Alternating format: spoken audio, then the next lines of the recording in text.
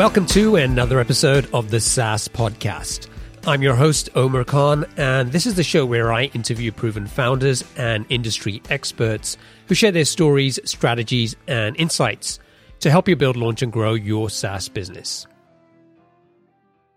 This week's interview is a story of two university students who wanted to use their knowledge of machine learning to build a startup. But they had a few major challenges. They didn't have a business idea, they didn't know how to code, and they didn't have the money to hire a developer. In this interview, you'll learn how they came up with the right business idea, how they were able to self-fund the business, why they walked away from $1.5 million in VC funding, and how they grew their idea into a business with over 100 employees. All right. Today's guest is the co-founder and CEO of Optimove, a SaaS product that uses its predictive customer modeling technology to help marketers understand customers and create personalized marketing campaigns. The company was founded in 2009. It initially started out as a consulting business, and the co-founders used the revenue from the consulting side to fund the SaaS business. In 2012, they were offered $1.5 million in VC funding and decided to turn it down. And they continued self-funding the business until this year when they raised $20 million in their first round. The company has over 100 employees and is based in Tel Aviv with offices in New York and London.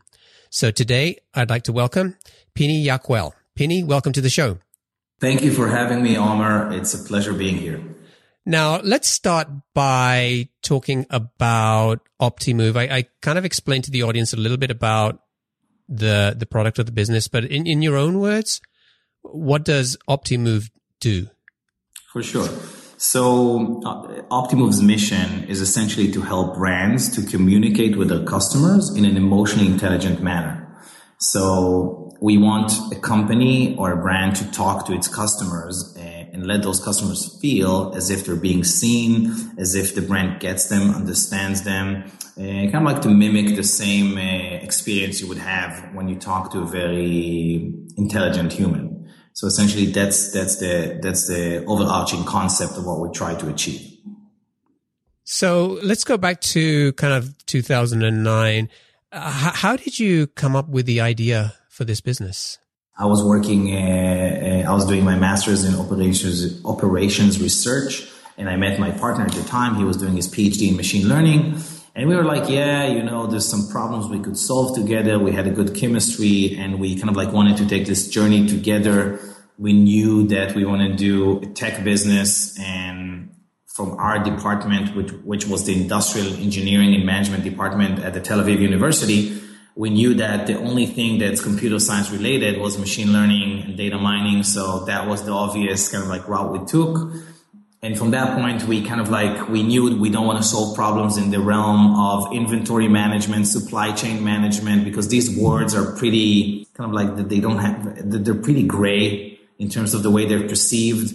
There's some interesting problems and difficult problems in these worlds, but they're pretty gray. And we wanted to go to a place which is more kind of like sassy and hyping and that has some more celebration in it. And I think once we understood that we can do what we do in the world of marketing and customers analytics, I think this whole customer centricity revolution was also going on at the time, kind of like it was already going on. So this what kind of like geared us to that direction, but we started only with that. So we only had this kind of like direction we want to utilize machine learning because this is what we know. We don't know anything else. We have some major skills there. So we want to utilize that in the field of customers and customer analytics, and to cater for the customer centricity revolution. That was the only thing in the beginning. And how long did you guys kind of play around with the ideas before you kind of came up with a solid problem that you were going to go and tackle? Right. So absolutely. I think it was like 4 to 6 months at the beginning. What we did was we started working together, and we started meeting with businesses. We started meeting with companies. We met with a telco company. We met with the big retailers. And we're asking them some kind of like which types of problems you guys are having. How do you use data to solve these problems? Do you utilize kind of like advanced machine learning and things like that? And this one cellular company, they said, we have this thing that we call the churn lab. So this is kind of like a laboratory in which we analyze data to predict churn. And so we met with the guys from that lab, and they told us what they did. And we said, hey, guess what? There's another way to do that. And we obviously referred to our own technique that we both studied in our thesis. And by the way, and that was how the original concept for the product, the original concept for the Optimove model was born at that point. And then we went back home, we started to sketch it, and we started to kind of like formulate the basic concept. And this is when the concept was born. It was perfected, reality proven during our work with customers and with actual data. Okay, so the idea basically kind of boiled down to, let's use this predictive technology to figure out which existing customer is likely to cancel their account or is about to do that or is not engaged. And then how can we help to identify those people as early as possible so that the business can do something about it? So it was born from this notion of because that place, it was the churn lab, but this technology, and it's called the MDP, Markov Decision Process. This technology is kind of like a meta heuristics that is applied in many, many different fields, but nobody did it in the field of customer marketing or customer analytics. And this is our secret sauce. This is the innovative thing that we bring to the table. And it's not only predicting churn, it's essentially predicting everything that happens along the customer lifecycle. So if a customer is just registered, what's the probability of them essentially becoming paying customers? If customers are active, what's the probability of them churning? If somebody churned, what's the probability of them coming back? If somebody is active, what's the probability of them becoming VIPs? So there's all these kind of like, we call these customer migrations, and the prediction is around all types of customer migrations under one type of technology. So that was essentially the overarching concept that we started to toy around with at the beginning. And this is what the Optimove model essentially does today after many years of refinement and kind of like iterating and optimizing and tweaking it. But you guys didn't build the product at that point, did you? Because you started out by... Because we don't know how. We can't code. That was, when I watched the movie about Facebook, I think it's called The Social Network, right? Yeah. So I was like so envious of kind of like, the actor that played Mark Zuckerberg, but Zuckerberg essentially that he was able to build his own product. Maybe it turned out to be good because it built other types of skills that we've acquired as entrepreneurs and that I personally acquired. So maybe it was even better. I don't know. But at that point, I was very much envious because I needed to have money to pay developers to build the product. So you're right. We had no product at that point. It was just kind of like equations and formulations and pseudocodes and things like that. And so you decided to start consulting. Was that just a means of figuring out a way to raise some revenue? Yes, absolutely. So we met a couple of VCs because we weren't, and we immediately figured out that's kind of like, it's not for us. We're not ready yet. And I mean, it's not yet. And we felt like we had time. We felt very, kind of like, freed. And we just said, hey, and meeting with people, it got us to the initial idea. We say, hey, let's meet companies. Let's see what's their challenges. Let's try to help them. And then when we would meet companies, we would pitch our model. We would show that very same algorithmic concepts. And people would say, you know what? This seems very smart. I don't know, but I like these guys. I like the fact that they thought about this very thoroughly. I'll just give them my data and let's see what they can do with it. So that was the beginning, kind of like got data from companies. We promised to deliver some results, like show them interesting segments, show them interesting patterns and insights in their data, find those nuggets. that could help them take better decisions, or even could help them run interesting customer marketing campaigns for their customers. And that was the beginning. And then, we started meeting these companies and offering them kind of like to work with us on a retainer basis. So they would send us their data. We would get the data, we'd get it into our office, we would start, crunching it, working on it, meeting them on a weekly or bi-weekly basis. And essentially, I think we kind of like became the house data scientists for these companies, but it was outsourced. So instead of them having their own data scientists, we would fill that function. Got it. Okay. So I'm curious because you said your co-founder had been learning about machine learning. Right. But was that purely kind of from an academic perspective? There was no kind of hands-on? Yes. That's something that I discovered pretty quickly. So yes, we both. I was like, oops. Yeah. No, I mean, but I think, I think that we both I worked a little bit, part-time in a consulting company, but we both didn't have a lot of experience, and essentially we had a lot of passion and academic know-how, and then we started our journey. Essentially, it's a journey. We started our journey to become what we are today. So how long did it take you to build the product then? So what happened was at the beginning, we did apply for it. So we never raised money until recently, but we did got a few grants from the chief scientist in Israel. And that essentially enabled us to kind of like outsource the first development project. So we got, I think it was at the beginning, something like, wasn't that much, like $30,000. And we used that to pay to this development house to do the first kind of like mock-up version. It's actually the skeleton of the model. And what we did, we just showed them the pseudocodes and like, this is what we want this thing to do. And they built it for us. So this was the first thing. But it took time. I think after maybe like a year and a half or 2 years, we started having the first versions. But at the beginning, we just kind of like explained we just kind of like, mirrored the model itself and the outputs of the model in this kind of like a website. It wasn't yet a product. We were still trying to understand ourselves, what are the outputs and the benefits that you can get from this model. And we used the dev people to help us mirror that out. That was the beginning. And however, the experience so working with all of these businesses and customers and getting their data and seeing their data and applying our model on it also tremendously helped us to forge our identity and understand what we want to do and how we want to do it. So when we productize our product, it wasn't like we're two coders in a room trying to imagine what people want. We had real life experience from the consulting arm of the business. Yeah, because basically those people were your potential customers for this SaaS product when it was going to be ready. Yeah, exactly. Okay, all right. So let's fast forward to the point where you've got the first version of the product built. What did you guys do to start selling it?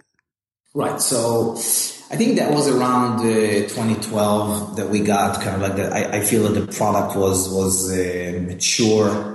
And I would say that that's the point where we had product market fit. And that's the point where we started to pivot away from services completely. So, you're asking, how did we sell it? Yeah. I mean, did you start going to your consulting clients and get them to start using the SaaS product instead? Absolutely, that happened, but that's kind of like a catch-22 because in many ways these clients are already accustomed for providing consulting and holding their hands, so they're not going to be your power users of the product, but it's a very good start. And we just same way we sold consulting. I think selling is about engaging with people, listening to them, dazzling them, wowing them with your fresh ideas and concepts and your passion, and you kind of like transfer your enthusiasm over to them, and hopefully they become your champions and they start to sell it internally. Essentially, yes, this is what happened. And I realized about myself that I'm pretty good at selling. And I think that this is something that's super powerful for a startup. I think that a lot of the startups that fail, you would find that there's nobody in the founding team is a strong salesman, and that's a huge problem because they're gonna use hired guns. And hired guns are not good at the beginning. They're only good once the company is proven and you have a substantial brand, and then they can help you grow your business. But the builders should be the founders, and a big portion of the building is selling. And if one of the founders cannot sell, it's a big problem. I see it in many cases. You see startups with like 3 founders. One is techie, the other one's also techie, and guess what? The third one is also techie. So you got 3 CTOs sitting in a room. One CTO can speak a bit better than the 2 others. He becomes the CEO, and I don't know, but it's a problem. So being effective at sales also means anticipating the kind of objections that your potential customers are going to have about buying your product and being able to address those. As you went out and you started having these sales conversations with people, and particularly those that weren't already consulting clients, what were some of the objections that you were getting to them buying your product? Yeah, so you have, I think in any, people in sales know this, and you can find it in any book on kind of like sales 101. And there's a ton of objections. People would, there's kind of like a few things that happened in order for a sale to be successful. So I think one of the earliest things that I realized myself, and I was self-taught in almost everything. So one of the first things you realize is it's a different discussion when the company has decided they want to do something around your field of expertise or when they haven't. And you get completely different feedbacks when it's situation A versus situation B. When they have decided they want to do what you are doing, or something similar to what you are doing, they would be asking very specific questions. They're going to ask more about the practicality of how things work. They want to gauge your ability to be their partner and to be a partner in their success. So the whole philosophy and the way they kind of like feel you out is completely different. Whereas when you barge in and kind of like knock on their door and you're saying, hey, I do XYZ, and they're like, what is XYZ? Then you start the education process from the beginning, you'd get a whole different set of objections. Does this make sense? It does, yeah. So you, on the one hand, you've got a group of people or prospects who you have to basically convince that they have a problem that this type of technology will solve, whereas the other group are already experiencing the problem. They've already probably thought about potential solutions and identified what you guys are doing as one possible way to solve that. So they're already convinced that they need to do something. Exactly. Yeah. I would call it, let's call it kind of like the education curve of the prospect, right? So you meet many companies, and when you meet that company, the company is they're at a certain stage of their education curve. They could be very advanced. Maybe they're already doing what you do internally with kind of like an internal solution and a homegrown solution. And now they understand that there's a lot of problems with the homegrown solution. And then you talk to peers, you talk to practitioners like you. So they would be kind of like either digging what you do, or they would either be saying, hey, that's not so impressive. And then that's a whole other problem. So this would be discussion with practitioners. This is kind of like the top level of education. And then maybe you can show them that you are the next kind of like evolutionary step in that field. That's obviously amazing, because you're perceived as even more innovative than what they do today. And then there's the beginning of when people would say, I'll give you an example. Why should I do segmentation? What's the difference? I just blast one email to all of my customer base that's super efficient. It doesn't matter. What you're saying is so expensive, and I need to build a whole team, and I need to start to create different kind of like versions of my content, and you're still kind of like pitching the story of why CRM works, why being customer centric is important, why personalization works. If you're still pitching that story, it's a different conversation. So I think that summarizes that. But in terms of objections, I would say. So, then there's the typical objections. People sometimes fear of change, fear of technology. You have objections that has to do with job security. You have a ton of different objections. But the way you handle these is, I think, that you just iterate and get better in every meeting. So you'll get chances, because guess what? People are pretty predictive. If you talk about the same topic and you do the same conversation with company X, then company Z, then company Y, the same questions would start to pop up. And then you get to practice, right? So you answer once like this and you see the response. You answer another time, you see the response, and you see what makes them, and then you perfect it, right? So you perfect it, so you know how to handle different types of objections. Were there other competitive products around at that time when you were having these conversations back in, I guess, 2012? Yes, I think that there's always competition. There's always competitive products. Sometimes your prospect can perceive. Also, the perception of who's competitive also has to do with the prospect's education, right? So if they're highly educated, they can understand that, for example, we are not competing with an email company. But if they're less educated, they would say, hey, I can build some segments with my email tool. What's the difference? Right. So for them, the world is shallow. It seems kind of like more flat, right? So imagine that, if you are somebody with a very sensitive palate and you're a foodie and you can appreciate the finer things in life. So I can kind of like take you to this boutique pizza place, and I'll tell you that the dough is organic and they've been kind of like fermenting the dough for this and that, and they use special flour imported from blah, blah, blah, and the tomatoes have been this and that, and the cheese is this and that.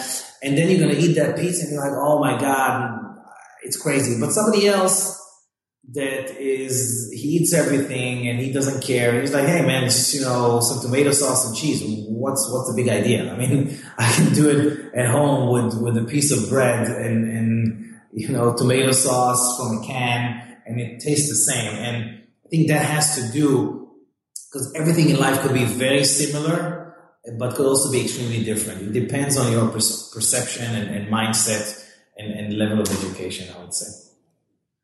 I'm curious whether the kind of the predictive technology was kind of baked into the product by then, and that's what you were using to differentiate your product from.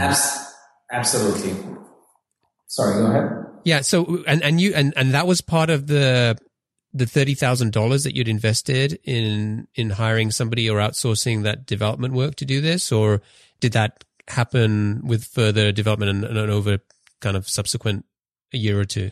No. So by the time we released the first version of the product, I think it was like 2012, and then beginning of 2012, and then by then we've taken the code from this external company, and we've hired our VP R&D, and he had a bunch of coders. So we were able to get some money from the consulting business and invested and build a team of like 3-4 developers that worked for like a year to perfect the product and get it to that state. So that definitely happened, but you're absolutely right. I think until today, by the way, the reason Optimove some of the reasons that we're able to be more successful than other companies is I think that people understand that what we do is more unique, and it puts us in more of like a blue ocean. It allows us to get better pricing. We do have competitors, but we're not commodity. So if somebody mentions a competitor, I would say, you know what?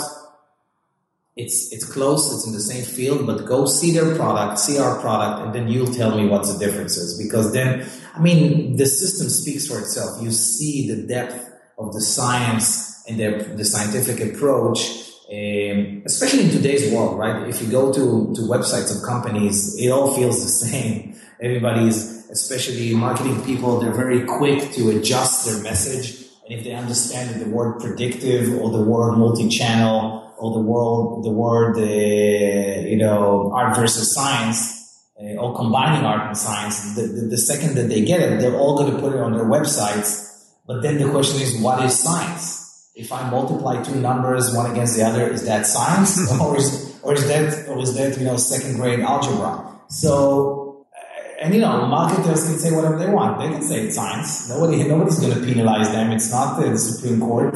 It's marketing, and it's a capitalistic market. You can say what you want.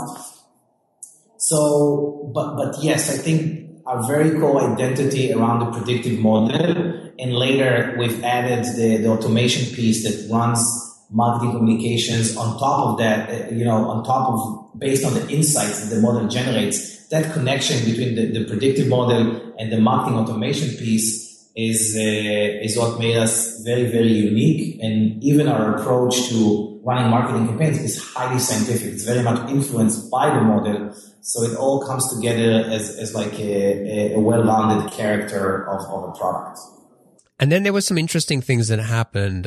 From what I understand, around 2012, you had an offer from a VC for $1.5 million, but you turned that down. Mm-hmm. So let's kind of start by there. I want to kind of understand, like, how did that come about? Because I think you still had you were fairly early stage. You had a minimum viable product at the time. So how did you get to the point where a VC was interested in investing that kind of money with you? Yeah. So, listen, generally speaking, I don't live in a bubble, and despite the fact that we were bootstrapping, we were constantly kind of like meeting with VCs from time to time. Sometimes it's kind of like a mutually beneficial way, both for VCs to get kind of like on top of what's going on in the market. So they want to meet me as somebody that's kind of like innovating in the space of CRM and marketing automation. And I want to meet them also to learn about the market trends. I have to say that because I was very kind of like, this is my first job, still is my first job. So I was fortunate enough to also learn from them. They would say, hey, listen, everybody's doing SaaS now. That's the trend. This is why. Or they say something else. So they'll give you the standard recipes of how people are building companies. Now, the question is whether these recipes fit you or not. It's a question for you as an entrepreneur to take. So I would take the basics sometimes from them. I think a lot of their recipes are wrong, and it's a problem for people to use these recipes because it doesn't work for any company, and it's just kind of like a raw average of what companies are doing, and that's dangerous to use these recipes as is. So I've been always meeting with VCs, and I saw some value in it. Were you meeting with them to pitch the business for funding, or were you meeting with them to get feedback? Yeah, so it's a kind of like it's a kind of a meeting where you play kind of like you're being more distant. You're saying, hey, listen, guys, I'm bootstrapping the business. I'm profitable. I don't need the money right now, but I'm happy to explore opportunities. So that's kind of like the way you start. That's how I start, because it was true. It was also true. I never met the VCs when I'm like, oh, guys, I'm dying. There's 6 months left. My burn rate, please save me. I mean, it was never the case like that. So I was always, I had the privilege of meeting them and, talking as a grown up from a point of strength. And they would be asking some questions like, how would you know that people would give you their data, right? Because you take so much data and it's sensitive data and you want to put it in the cloud. How do we have certainty in the fact that people are going to give you the data? And I was like, I don't know. I mean, the cloud revolution, I guess everybody's doing that. It's going to go there. And it did go there. But I didn't have, when they're not excited enough, they will come up with the analytic side of their brain would start to work overtime, and they're gonna make all these questions but when they're excited about the story, the analytic part of the brain shuts down and they're just excited and they explain to themselves why it's amazing. So I think, and some people get it wrong and they think that they would be very analytical all the way through, and I don't think that's always the case. But so this was the situation. We always met with VCs, and I think the more mature you get, and I was never kind of like, because I never needed the money before, so if they said, hey, we're not sure this and that will happen, I was like, okay, it's all good. I'm just here for a meeting. everything's great. But when we got more and more mature, and they're like, how would we know? And I said, because I have 10 clients doing that. How would we know that people are going to buy from you remotely, right? Without, over the phone, over the web? Because I have a few people doing that. Here, it's proven. Talk to them. So once you kind of like overcome all these hurdles, and it's no longer a hypothetical question, it's a proven thing. You get over these hurdles, and then they get more and more excited. And of course, there's a lot of people selling dreams, and that's fine. And it's a part of the VC job to buy a dream and to invest in something that could be great, but it's not proven yet. And I was never in that situation, because I was never, I wasn't sure I wanted it. So I was kind of like being standoffish in these types of conversations. So that was a great place to be, because not only did it probably put you in a better mindset to have those conversations with those people, but if potentially you did want to start negotiating, it put you in a stronger position to negotiate with them. Absolutely. I mean, and even when I closed like the last round, I was always in a strong position. I was always fortunate enough to say, listen, guys, if it doesn't work, we don't have to do this. And I did it from a place of strength. So yeah, I think that's listen, not every business can do it, right? If you're if you need to build a new storage device, and you need to buy equipment, and or if you're developing a drug or a revolutionary medicine, you're not able to do it without funding, because you have to get it from day one. You're not able to sell services. But since our business, eventually a SaaS business, you need laptops and people to pay them salaries, and that's it. It's more nimble in that sense, and you can generate revenue and progress like that. So why did you turn down the $1.5 million offer? So I've always been kind of like going through this love-hate relationship with VCs. Okay. On one side, the planet tells you that this is what you need to do, because the minute you start doing well, every week you get 2 or 3 emails from this junior analysts and VCs. They start the email by saying, hey, I'm Chris from this and that fund, and we are a 7.5 billion fund. We're super excited about your story. We're impressed by your growth. Let's talk. And you get these emails every week, and you read stories because the media loves it, right? The media loves to cover stories about funding and money, because you can say this company just raised this and that. So it's always more yellow in a sense, and it's easier to report about. However, I think this is kind of like the pressure. Like, the planet tells you that this is how you should build a company.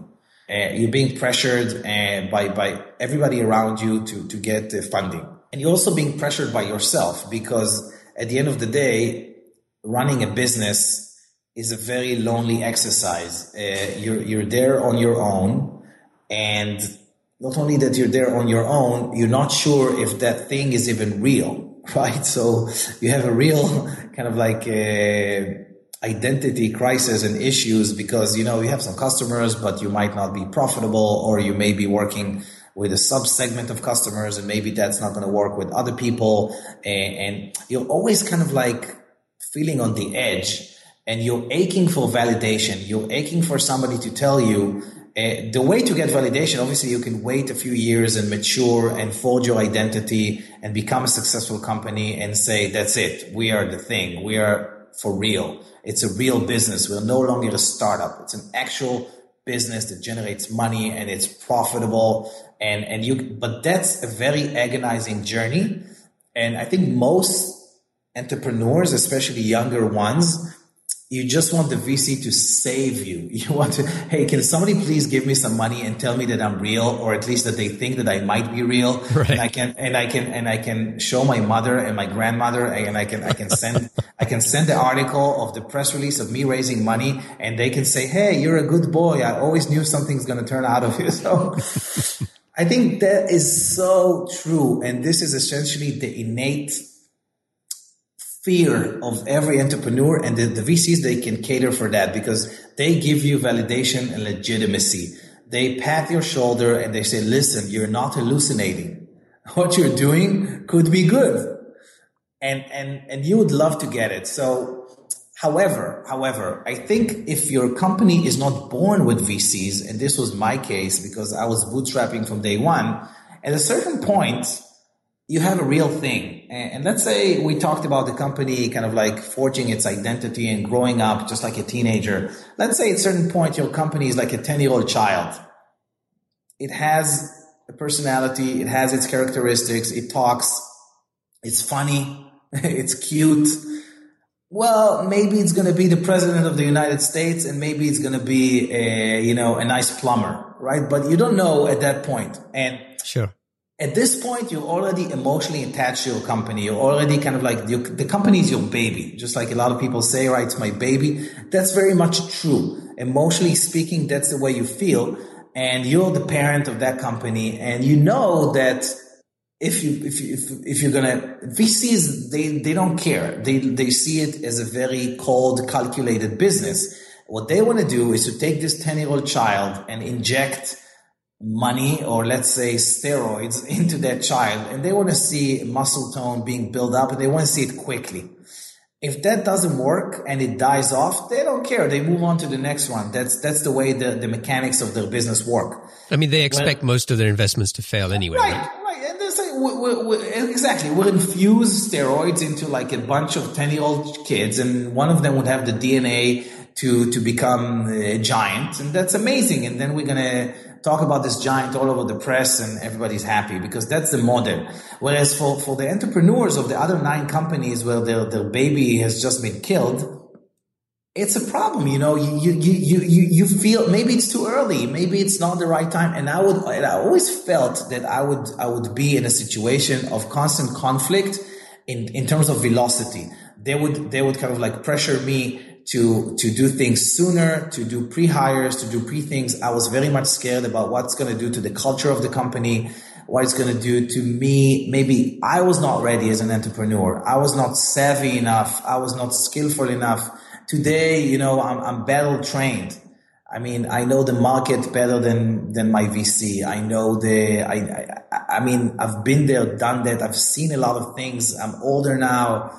So I can, and the company is older now. The company is mature. All the pieces are in the right places. We've proven a lot of things. And now, and you know what? We're not working with a VC now. We're working with a growth fund. So we have kind of like skipped the VC stage. And now we work with a growth fund. In a growth fund, they're looking for a real business. They're looking for good multipliers, but they're not looking for the company is real. They're not investing in crazy dreams.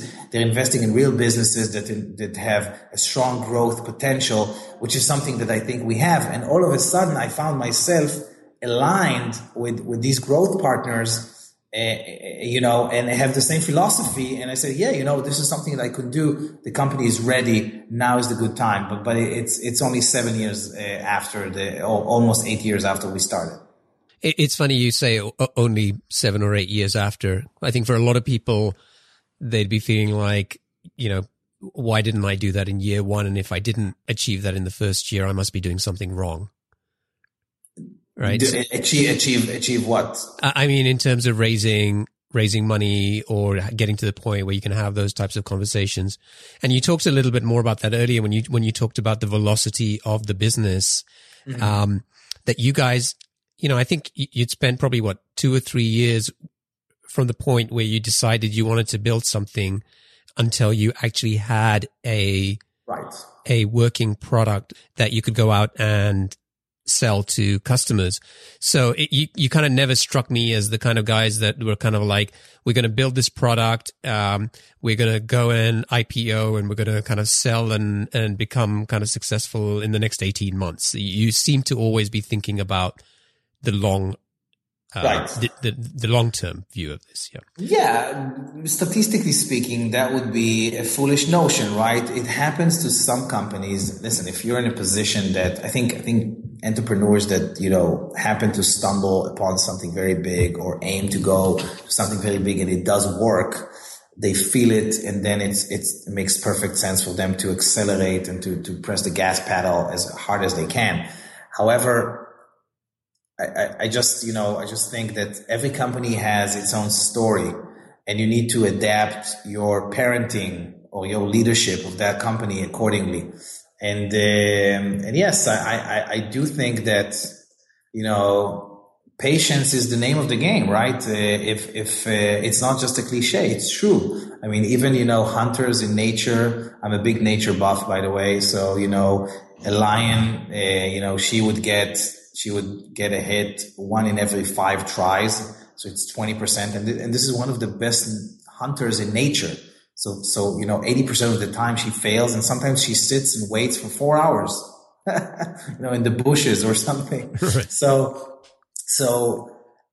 patience, stamina.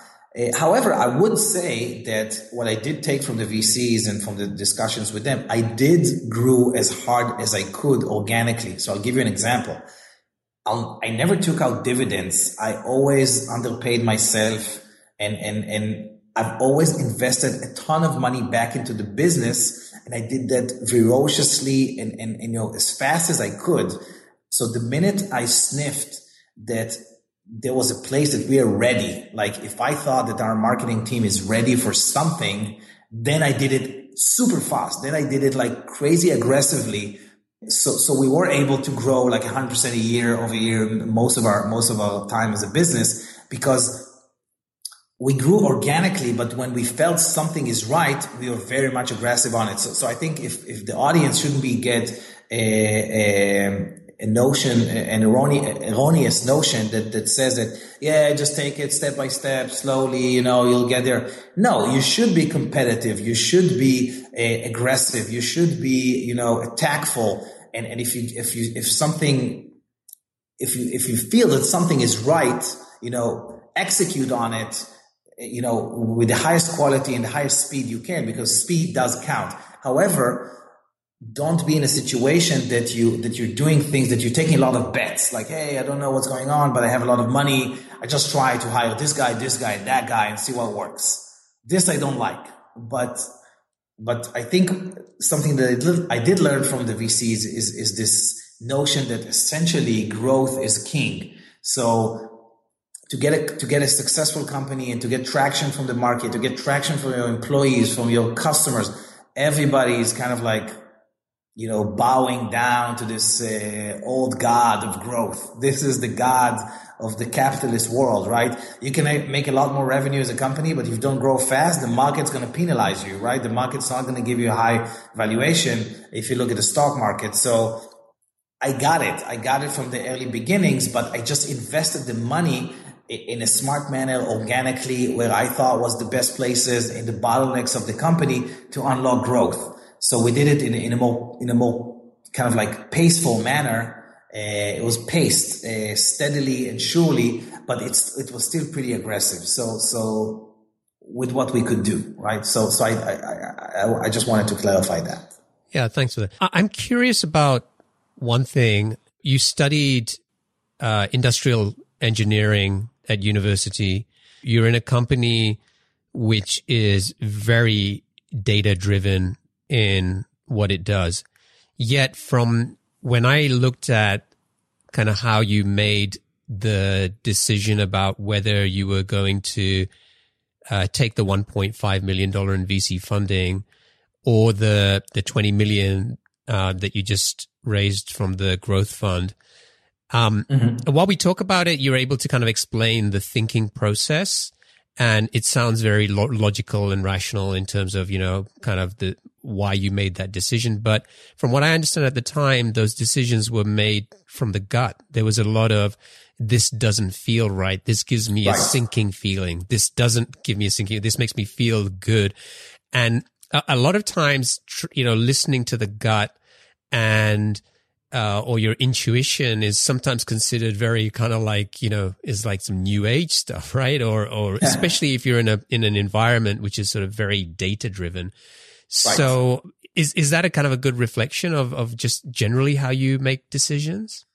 Absolutely. I think that, you're hitting the nail right on the head in terms of like, I think it's a true, modern life dilemma, because today we do have a lot of data, and then people would get, they would try to make more and more of their decisions to be data driven. I think that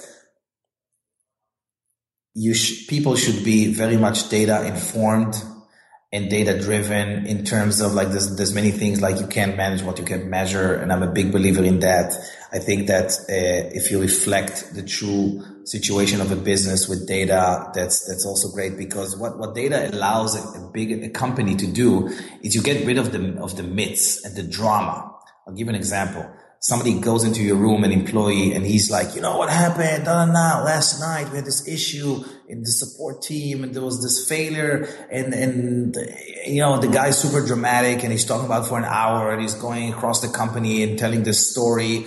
And this story happened once in 3 years. It doesn't reflect anything, and it's not a real problem. It's just something that happened, It was a fluke or a misfortune event, but if you show the data and you say yes, but our service level is 99.9% and it still is, and the trend is not changing, then everybody shuts up. Everybody shuts down because there's no room for drama anymore. The numbers and the data gives us a way to see reality as it truly is. However, so this is, I think, the way you should use data.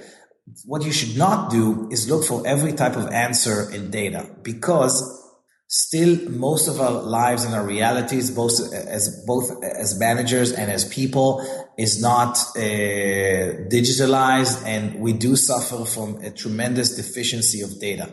Because of this deficiency, our human brain and our ability to perceive data from multiple dimensions. If you talk to somebody and you just hear their intuition in the way they speak, if you have a true sense of your identity and your story as a company, you know not to do something. And I don't care if somebody shows me a research that Harvard Business School is saying that the next big thing is this and that. If it's not in my company's identity or so we should not pursue it, because it's not in our DNA. And even if we try to, we're probably going to fail because we don't have the passion or the talent in-house to do that. So I think that what makes us amazing at deciphering different situations as human beings, and you can call it intuition, gut, whatever you want, but it's also a data-driven process just run by your brain, and it's based on different types of dimensions in the data. Some of it will be qualitative, some of it will be quantitative. Sometimes you're going to rely on gossip. You're going to rely on something that a person you trust told you.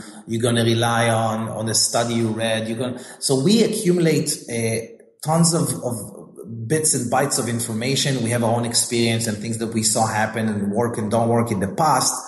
And based on that, we have this feeling that something would work or would not work. Something suits us or doesn't suit us. Something and I think this is the best way to grow a business, even in modern reality where we do have so much data around us.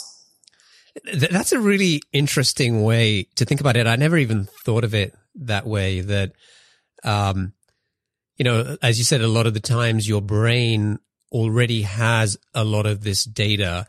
And when you're in those situations where you need to make a decision, maybe your brain is kind of making these calculations at light speed, and the output of that is a feeling, right? This feels good. This feels bad. And you're exactly right. And by the way, there's a lot of studies about that. There are things that happen in kind of like your cortex and your conscience, but there's a lot of things happening in I think it was the cerebral brain. But essentially, yes, let's not forget, our brain is probably the most advanced computer ever kind of like seen on this planet. And yes, it's absolutely happening like that. And we remember things, and we have emotional memory. And sometimes it could also lead us to bad places, right? Sometimes it could take you to, this is why some people do it better than others. Yeah. Yeah. I think it's that it's a skill in terms of learning, those feelings, the gut kind of feelings that you get. And knowing when you're getting a good signal that kind of is going to help you make the right decision versus when you need to still kind of go and maybe back that up or get additional data or whatever it is you need to make that decision. It's a fascinating topic, and I'm sure it's something we could talk about for hours. For sure. I want to get onto our lightning round. So I'm going to ask you a series of questions. Just try and answer them as quickly as you can. You ready? Beautiful. Yes. What's the best piece of business advice that you've ever received? So in one of the books I had in my first degree, the title was Learn by Doing. So I think that's the best. This is something that I've been following, and learn by doing. If you want to get something done, roll up your sleeves. Start to kind of like get real feedback from real customers, real people, fall down, get up, iterate, improve, constant improvement, Kaizen, all of those things. I think life would give you always a ton of